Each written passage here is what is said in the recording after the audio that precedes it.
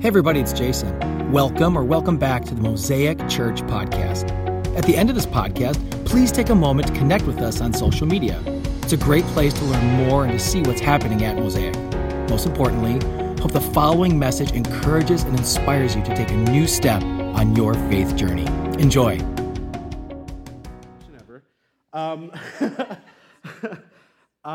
I have to admit something to you guys. And this is hard. This is challenging. Oh, man.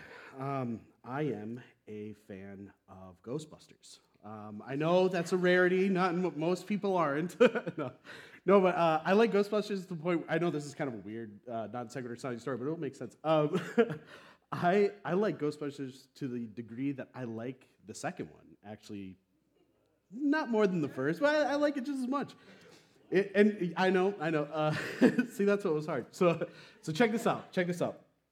One of the things I like is this. If you've never seen Ghostbusters 2, I know like most of us have, but if you haven't, here's the wacky premise. So basically, you have these guys who are kind of techno exorcists, if you think about it, and New York's in trouble. They're in New York, and something's going on. All this evil's happening. And they find out that there's a river of goo under the city, as there would be, right?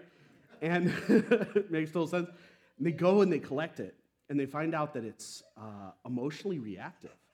And it makes perfect sense that in New York City, that's where all the evil's happening, if you have emotionally reactive goo that's reacting to negativity, right? New York's the place. And so it's all this chaos is happening. And what they do is they find out that you can make the goo emotionally reactive positively, too. They start playing great song. Jackie Wilson's Your Love Lifts Me Higher and Higher. I love it. I love that. So I bump it in the car, like when I'm driving. And here's my rendition, all right? Yeah. No. Nice. And then this is like the coolest part. They put it on the Statue of Liberty, and the Statue of Liberty starts moving, and they like fix the city. It's cool. So there it is. And it was interesting, man. It made me think like, wow, the Ghostbusters made New York happy. That's like kind of a miracle. That's a pretty good thing. I was like, man, what if that's? I know it's fiction. This would never happen in a million years. But imagine if you can make a whole population of people happy, right? Like, wouldn't that be cool? Or like joyous, loving? It's kind of interesting. But it's so far-fetched sounding. Like they had to make a Ghostbusters movie to make New York happy, right? And we're there too. It's not just New York. Like, it's easy to pick on. But we're like that too, right?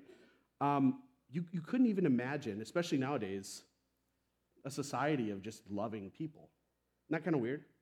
Like, it's kind of sad that they have to make a fictional movie about it. But what if that is a genuine possibility? What if that is a genuine possibility? What if that is possible? Today I want to talk about that. I want to talk about the fact that while we're in this series called Love Letters, we get to talk about the fact that there's a biblical understanding of love, and then there's love that sometimes we have that might be good understandings of love, and it might be misconceptions that our culture teaches us. And we get to kind of go through these different kinds of love. And today I want to talk about the fact that God has a high bar, a high standard of love that he actually has in Scripture. And I want to contrast this with actually another biblical standard of love, more of a normal standard. I'll explain what I'm talking about, but first let me pray here. Heavenly Father, we just thank you so much for the opportunity to just talk about your love. Father, we know you are love, and so this is an amazing opportunity to talk about just your character and how we can express that. Father, I thank you so much for the standards that we have, and Father, I just thank you so much, even though it's always difficult and challenging, that you raise the standard, and you don't just leave us alone to meet it, but you meet it with us. I ask that you can bless this message for the hearers and just use me the best of my ability. And I pray all this in your Holy Son's name, amen. So last week, Jason took us through 1 Corinthians 13, and he talked about the fact that we have these kind of godly qualities. Godly character produces godly qualities, right? And now I want to talk about the fact that we have this kind of two standards in Scripture. I'll talk about the normal standard first, because most of the sermon's about the spiritual standard, as I'm going to call it. So the normal standard is this. There is a standard in Scripture. You've probably heard this. If you've been in church for any amount of time, you've heard this. There's a standard called the Great Commandment, okay? This is love the Lord your God with all your heart, soul, mind, strength, and love your neighbor as yourself. We've all probably heard this. This is a great standard, actually. This is a good standard. It's a great commandment, and it's the golden rule, right? Do unto others as you would have done unto you. Nothing's bad about it. I just want to clarify that. There's nothing bad about this. It's obviously given by God. It's a good standard. I will say this, though. It is a hard standard, but it's the normal standard. I have an illustration here that I want to kind of take us through. It's kind of silly. I apologize. This is, the best I could do. So if you imagine a hill, okay, and just think of all of God's creatures on this hill, right? Humans would be at the top of God's physical creation, right? I think we can all say that. People were made in God's image. Nothing else is. That's God's name in the sky, clouds, heaven, okay? That's where that is. Now, here's that standard. That standard is love the Lord your God with all your heart, soul, mind, strength, and love your neighbor as yourself. So we have a standard that is both high but normal, okay? It's high because here's the deal. If you take ancient Israel, there's nothing really special about them other than the fact that God selected them and spoke to them. Okay, he loved them. He chose them out of Babylon, Abraham out of Babylon, right? He makes a people. He handcrafts a people, a particular people, and he communicates with them. He gives them his law. He's with them through all their challenges. He gives them victories, all this stuff. But there's nothing like that separates them from us. They're just people. They're just people. They're just a hand-selected people of God. And it would make sense if you have people as the top, and then you put God's people, or hand-selected people, at the top of that. It would make sense that the standard of love would be love others as yourself. Why? You're the top dog. Makes sense. And actually, I would say this. We as Gentiles, most of us, I think it's fair to say that we would put ourselves in that place too. We don't have to be hand-selected from God, like even if we're not Christians. We would put ourselves, if we're being honest, at the top of that heap too. And so it's not a bad standard if you think about it, because it plays off of sometimes our selfishness. Love as who loves? Ourselves. Right? We're very familiar with that standard. Now, I call it the normal standard, but I'll say this. It's a hard standard. Okay? If you have kids, you know what I'm talking about, because how many times are you, just hanging out and you're like, all right, hey, quit picking on each other, hey, do unto others as you would have done unto you, right? And cut to 15 minutes later, like, hey, I said it, why won't you listen? All of us are there, right? And if you don't have kids, you're at the grocery store, you're in line, and somebody just, you're like, I'm trying to man up and hold all my stuff or whatever, and then somebody just scoots in front of you, just stares at you, scoots in front and goes to the thing, you're like, do unto others, man, right? We all know about it. We might mumble it, but we know about it, right? We want others.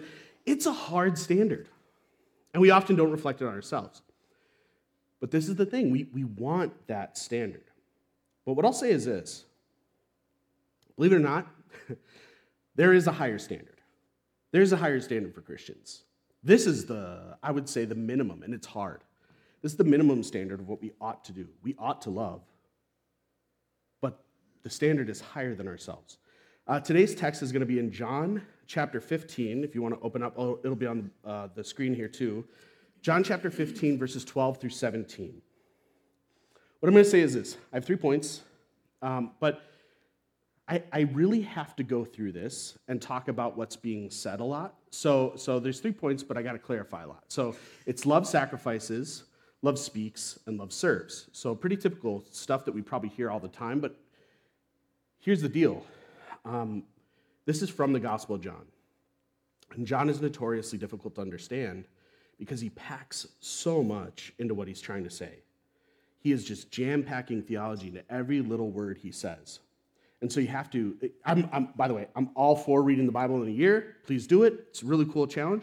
What I would probably say, though, is, you could probably read the narrative passages really quickly, and then when you get to John, you got to slow down a bit.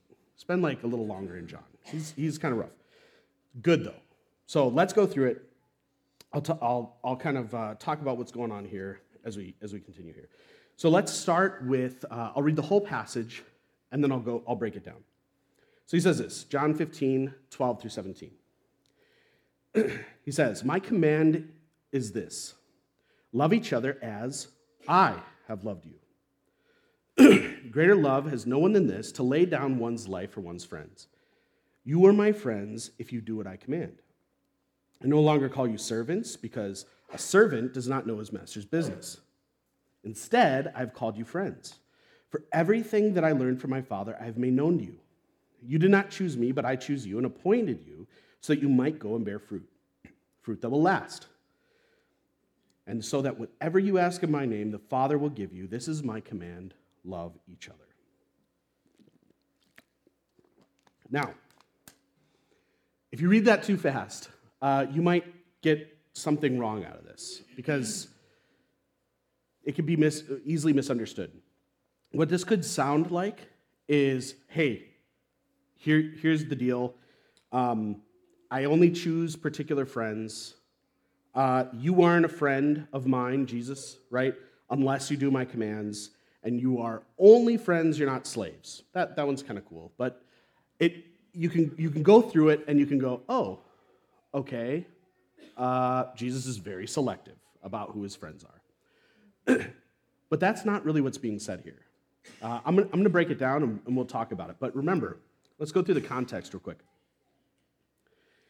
This passage is super, super important. It's one of my favorite sections of Scripture. This is in John 13 through 17, and this is all happening on the same night. All those chapters in this book are happening on the same night. This is the night that Jesus was betrayed. This is the night he was arrested. This is the night before he's crucified. This is 3 nights before he rises from the dead. And this is 50 days before the Holy Spirit in Acts comes on all believers and indwells them forever. This is a huge night. And John's the last to write all of his Gospels. He writes in like the 90s AD.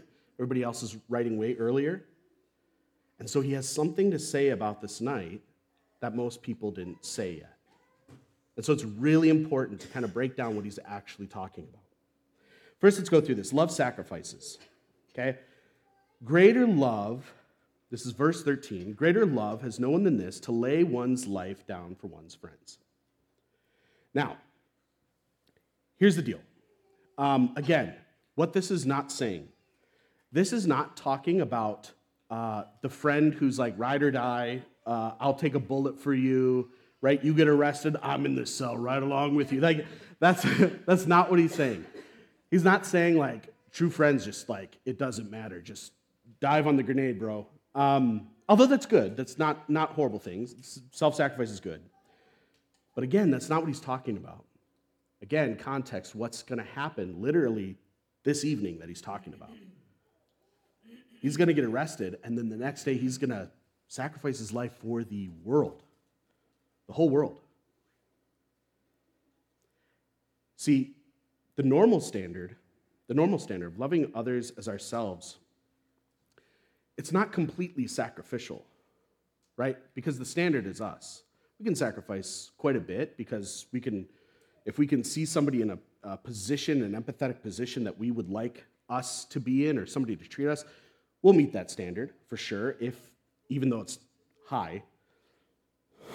But sacrifice, Sacrifice is really challenging. And again, you might take a bullet for somebody you know.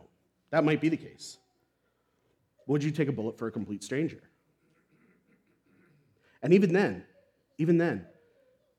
here's really what's going on in this passage. What's really going on in this passage is not just a list of good things to do. I'm going to talk about it as love does these things, but keep in mind, who is love? Who is love? God is love. Jesus is God. Therefore, he's not saying, this is something you're completely able to do in and of your own strength. What's interesting, though, is this. He's telling them this before all the events go down. They're still in the dark.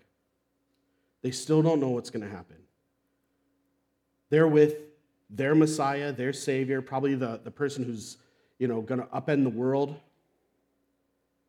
And then we see what really happens to these people when he gets arrested. They scatter. John is the only one that stays with them. So he's telling them, hey, love, sacrifices. You lay your life down for your friends. And when the moment gets tough, they're gone.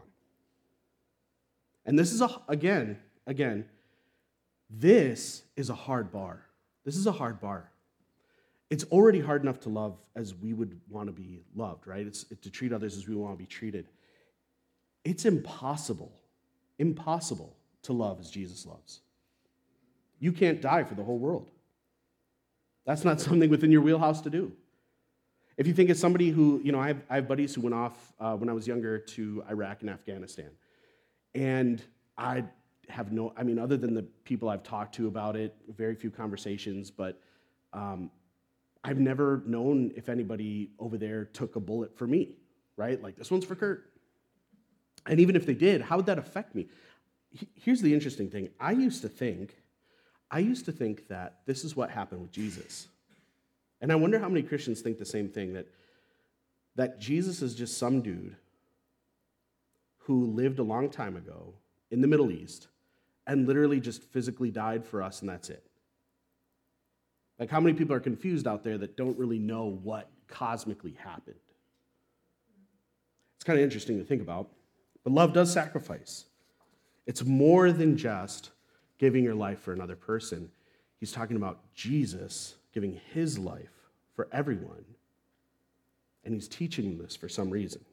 Let's continue here. Next point here is love speaks. This is in verses 14 through 15. I'm going to read it real quick. It says, "You are my friends if you do what I command. I no longer call you servants, because a servant does not know his master's business. Instead, I have called you friends, for everything that I learned from my Father I have made known to you." Love speaks. So real quick, I don't want to let us get caught here because there's a lot being said. I don't want us to get misconstrued. What he's not saying is that you are not slaves at all. That would be contradictory to a lot of other passages in the Scripture, particularly Paul, who says a lot about our Christian faith, who calls us slaves all the time. He says he's a slave. And I know too that this would be great news if we weren't, because slavery is a hard thing to talk about in America. It's different in biblical times, both in the Old Testament and New Testament. They're all different than what we had. And slavery really, if we're being honest, it jars against our American pride. Don't call me a slave. I'm nobody's slave. I'm not your servant. We don't like that. I don't. I'm guessing you don't either. I'm guessing most people don't like being called that. But it's true theologically. And trust me, Paul talks about it this way. He says, you are a slave to somebody. I don't care what some kid says. I have friends who are like, I'm not going to be a Christian because I'm not a slave to anybody. I'm like, you're already a slave, bro. You're already serving somebody. It might be numero uno. And the Bible calls that sin and death, because that's what you're stuck in. You're in the same rat race. You're a slave. Good news is you can choose your master. But again, that theology is not in question here. He briefly mentions it, but he's not talking about that kind of idea.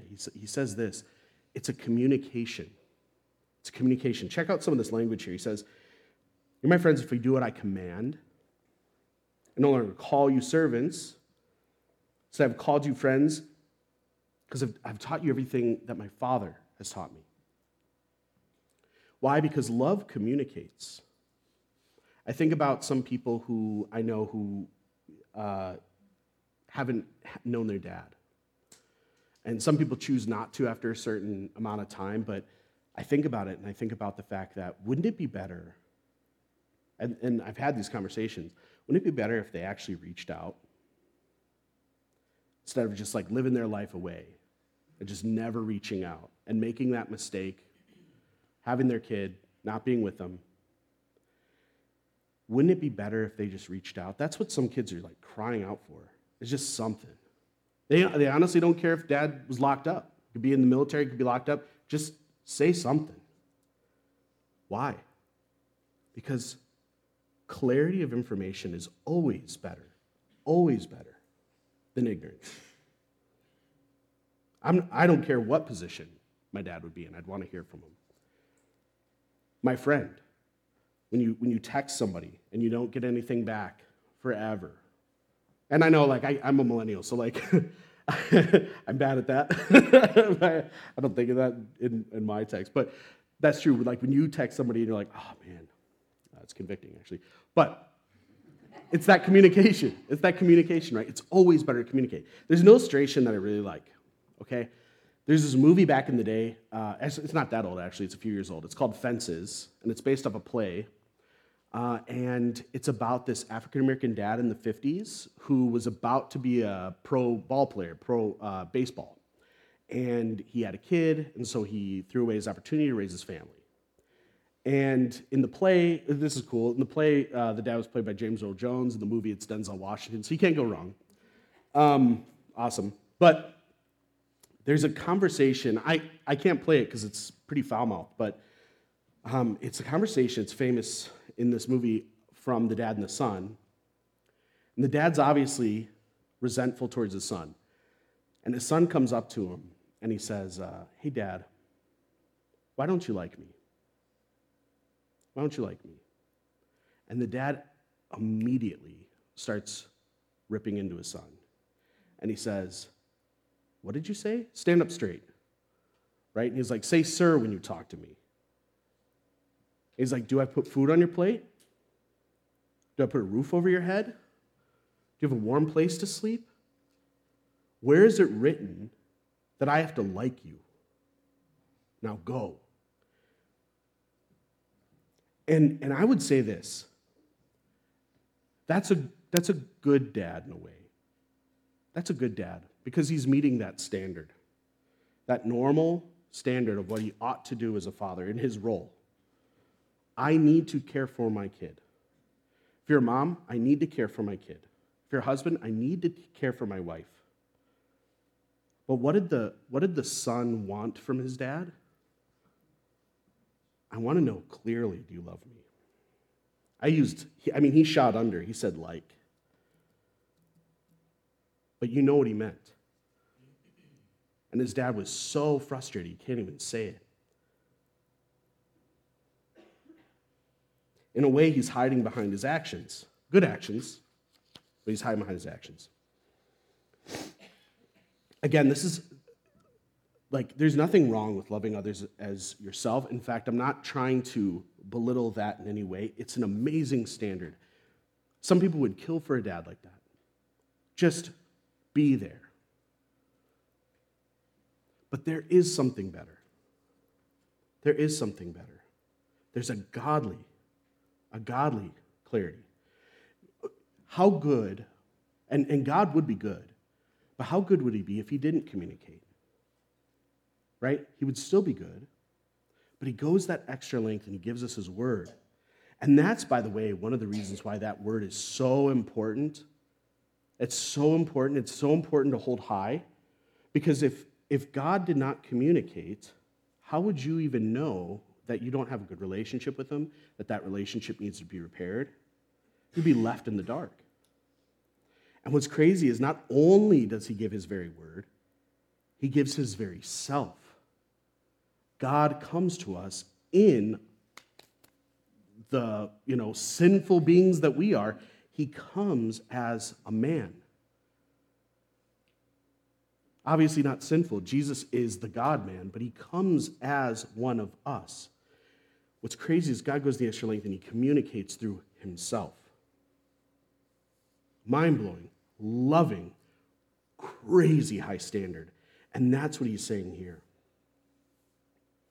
I tell you, I don't treat you like a slave that just has to do what I say.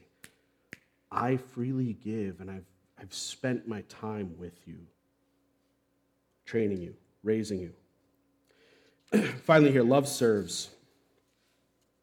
He says this in verses 16 through 17. He says, "You did not choose me, but I chose you and appointed you so that you might go and bear fruit, fruit that will last. And so whatever you ask in my name, the Father will give you. This is my command, love each other." You know what's crazy about this?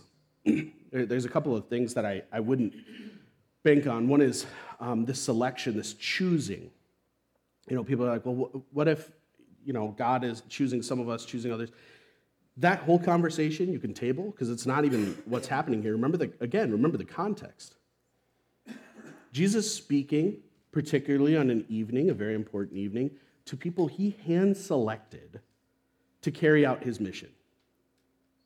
By the way, they're not like other gods. He didn't replicate literally himself. He's not like getting angels together and like, all right, guys, we can't deal with the human trash. Let's do this. He hand-selected these dudes, these average guys. Some have probably rap sheets way worse than any of us. And he hand-selects these guys, and he's telling them, hey, I literally chose you for a purpose. For a purpose. It wasn't just to hang out, guys. You might like Jesus, but he's like, I didn't just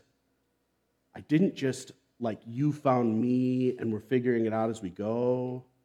I chose you, I selected you, and we're doing something.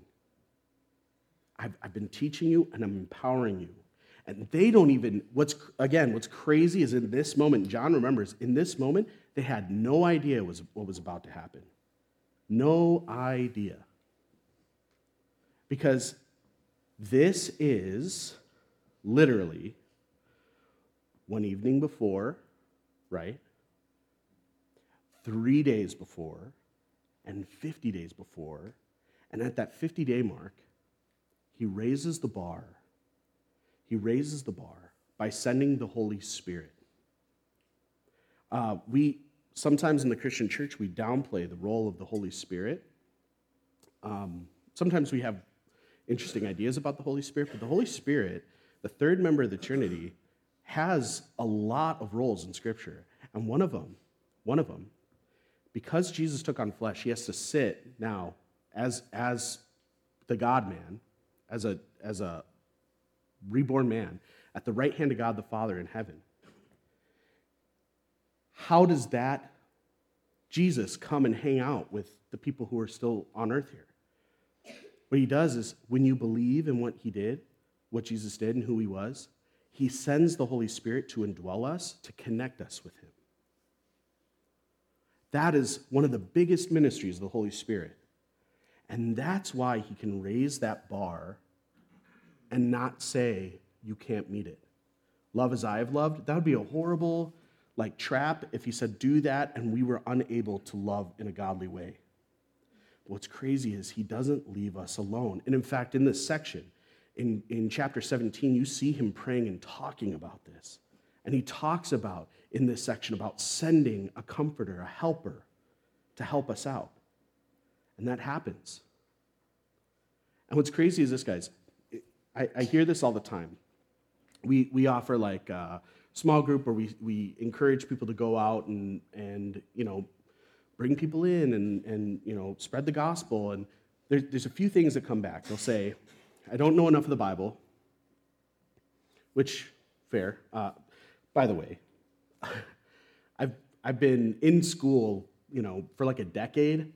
The degree does not match the time, by the way, and I still don't know enough. So it makes me laugh every time I hear that. I'm like, yeah, that's an endless race, buddy. But they say they don't know enough Scripture.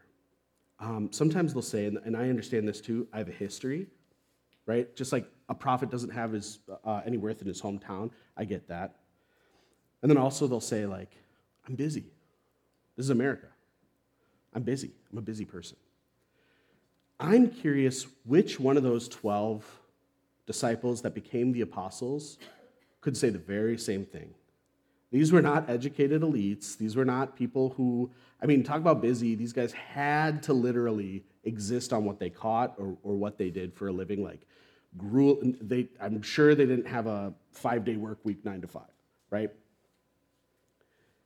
And yet, you cannot talk about world history without knowing who these dudes were.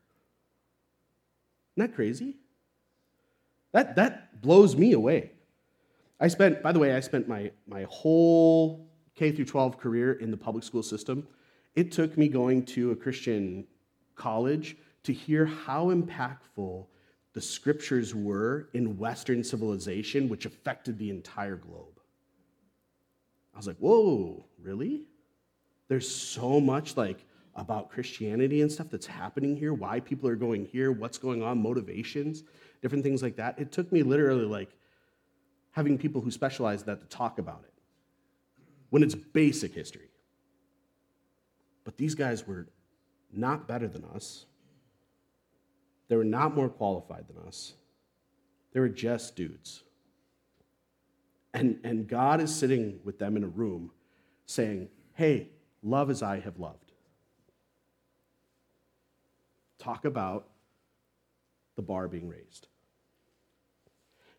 Guys, we are no different than that. We are no different than that. The difference is time. Literally, we just live in a different point on the timeline. You can always love, and even though it's hard, I understand, you can always love others as yourself because God accepts that as a value of love.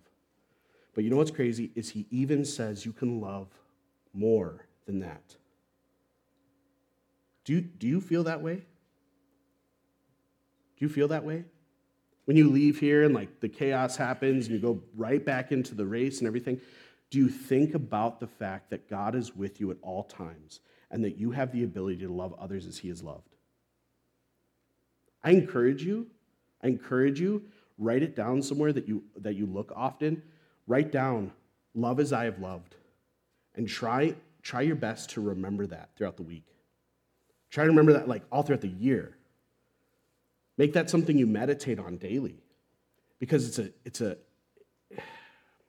again, it's hard enough to love others as ourselves, I'll be honest. But man, talk about a high bar that he helps us meet. I want to tell you a story real quick. This is something that happened to me a long time ago that clicked when I became saved, and it has weirdly affected me, but it took me being a Christian to really understand it. I had this best friend growing up. He was my next door neighbor. He was this African-American kid, super cool family. We were kind of white trashy, whatever. It was whatever. So, but he was so cool. When I had a crush on a girl when I was in elementary school, he was teaching me, this is the 90s, he was teaching me how to stuff a sweater into some jeans and stuff like that and have it out a little bit and whatever. And the girl didn't care. So he was super smooth and super cool. And we'd play all the time. It was awesome. He was a cool kid. And man, I remember one day we got to go in his house, and that was rare. The only other times I was able to go in his house was to play video games in his room. He had a Sega Genesis. I had a Nintendo. That's kind of how it was back in the day. If you know, you know. And so it was cool going to his house. But then one day he's like, hey, you want to go in the basement? I was like, yeah, let's do it. And we go, and it's the coolest 90s era man cave. There's wood-paneled walls, dark, rich wood. There's like one of those tiered entertainment record player tape dealios, they had back in the day. It was black. That was a good sentence. And then he had a big TV, which, by the way, in the 90s didn't mean just this. It meant this, too. So far away from the wall. But it was really cool. And he had like these African shields on the wall and masks with like spears and stuff. And I was just like, this is really rad.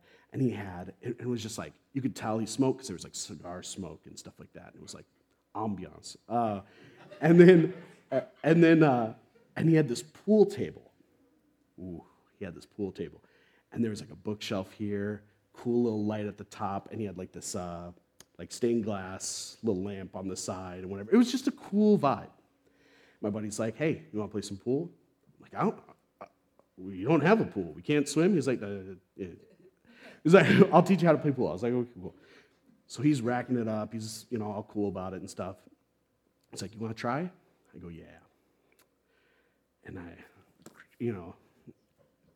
it's like color money, like whatever. I'm like playing pool, and then I broke that cool lamp that he had, like, just instantly. And the dad called down. He's like, son. And I was like,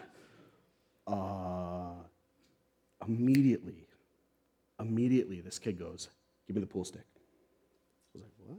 He's like, give me the pool stick. I was like, okay. And I just thought, we're dead? Like, this guy's a cool guy, but like one time when it was like my buddy's birthday, we're like, what are you gonna get me for Christmas? He's like, a black eye. I'm like, well, what are you gonna get me for Christmas? A fat lip. What about me? A busted nose or whatever for birthday. It's like, he's funny, but like I was scared of him. So he comes downstairs and he's like, what happened? And I was getting ready to go, I broke your lamp, I'm so sorry, don't kill me. And my buddy's like, Dad, I broke your lamp. And I was frozen because I didn't know what to do. I was like, oh. And he's like, Kurt, leave. Son, come here. Bro, I didn't see that kid for days. I was like, what happened? And he's still limping when I saw him. He's like, I got whooped. But you know what's crazy about that?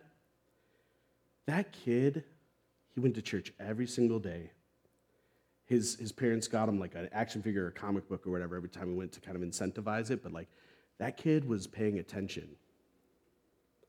Because when I became saved, I instantly got what he did. And it was such a picture of the Son taking that burden from me, from his Father. It was that self-sacrificial love. And yes, it's just kids, it's just pool, it's just whatever, it doesn't matter. But the picture, the imagery, like when I remembered that day after I was saved, it has haunted me since. I loved that dude. And now, when I remembered that, I was like, man, I wish I was like that more.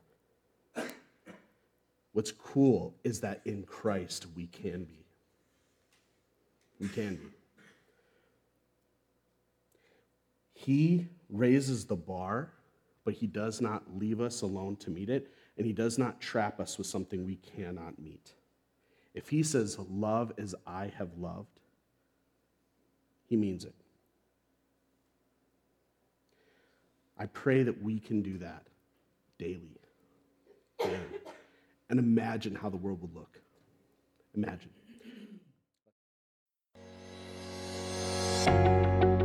Once again, thank you so much for listening. If you live in Southeast Wisconsin, we'd love to connect with you at our weekend gathering. For service time, directions, and to learn more about our vision to ignite a movement of love that transforms our community and the world, visit us at mosaicwi.com.